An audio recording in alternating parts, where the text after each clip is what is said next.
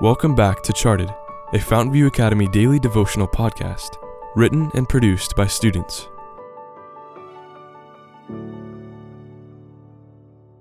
Episode 193, written by Shantae Hybert. The Mass Shooter.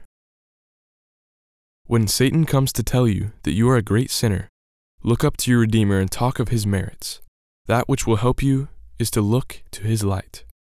Steps to Christ, page 35 and 36. My eyelids opened and ceased to blink. The sound converted my dream into a nightmare as I abruptly gained consciousness.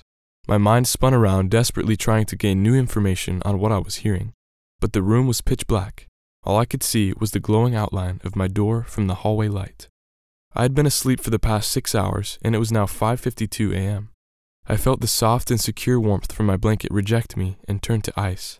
Frozen, I couldn't decide whether or not to move. If I were to act, what would I do? If I got out of bed, where would I go? I was stunned. As I sat on my bed and stared intently at the glowing light, I heard the horrifying screams of people I lived with and knew well. All the imagined plans I'd made for situations like this were erased and forgotten. The man was heartless, a bitter waste of a vessel that was made to hold love. He was ruthless and cruel with no guilt or shame. I could just imagine him standing there, holding the M16. I heard what sounded like bullets firing through the air, slicing the doors of his targets to shreds. My door was to be one of them. I was at the end of that helpless hall. The doors were a joke to the man and paper to his gun. 3 doors down, 2, 1. And now it'll be me, I thought. The grating sound had released all of my adrenaline, but all I could do was sit there and hopelessly wait to see what would happen next.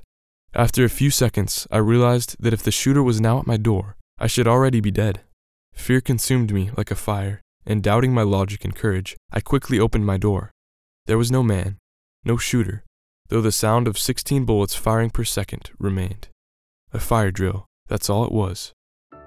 Though my assumptions and imagination got a bit out of hand, there is still someone who wants to take our life. Not this life, but our eternal life. When the devil goes in pursuit of his targets, I'm going to rely on God and be prepared to face the test.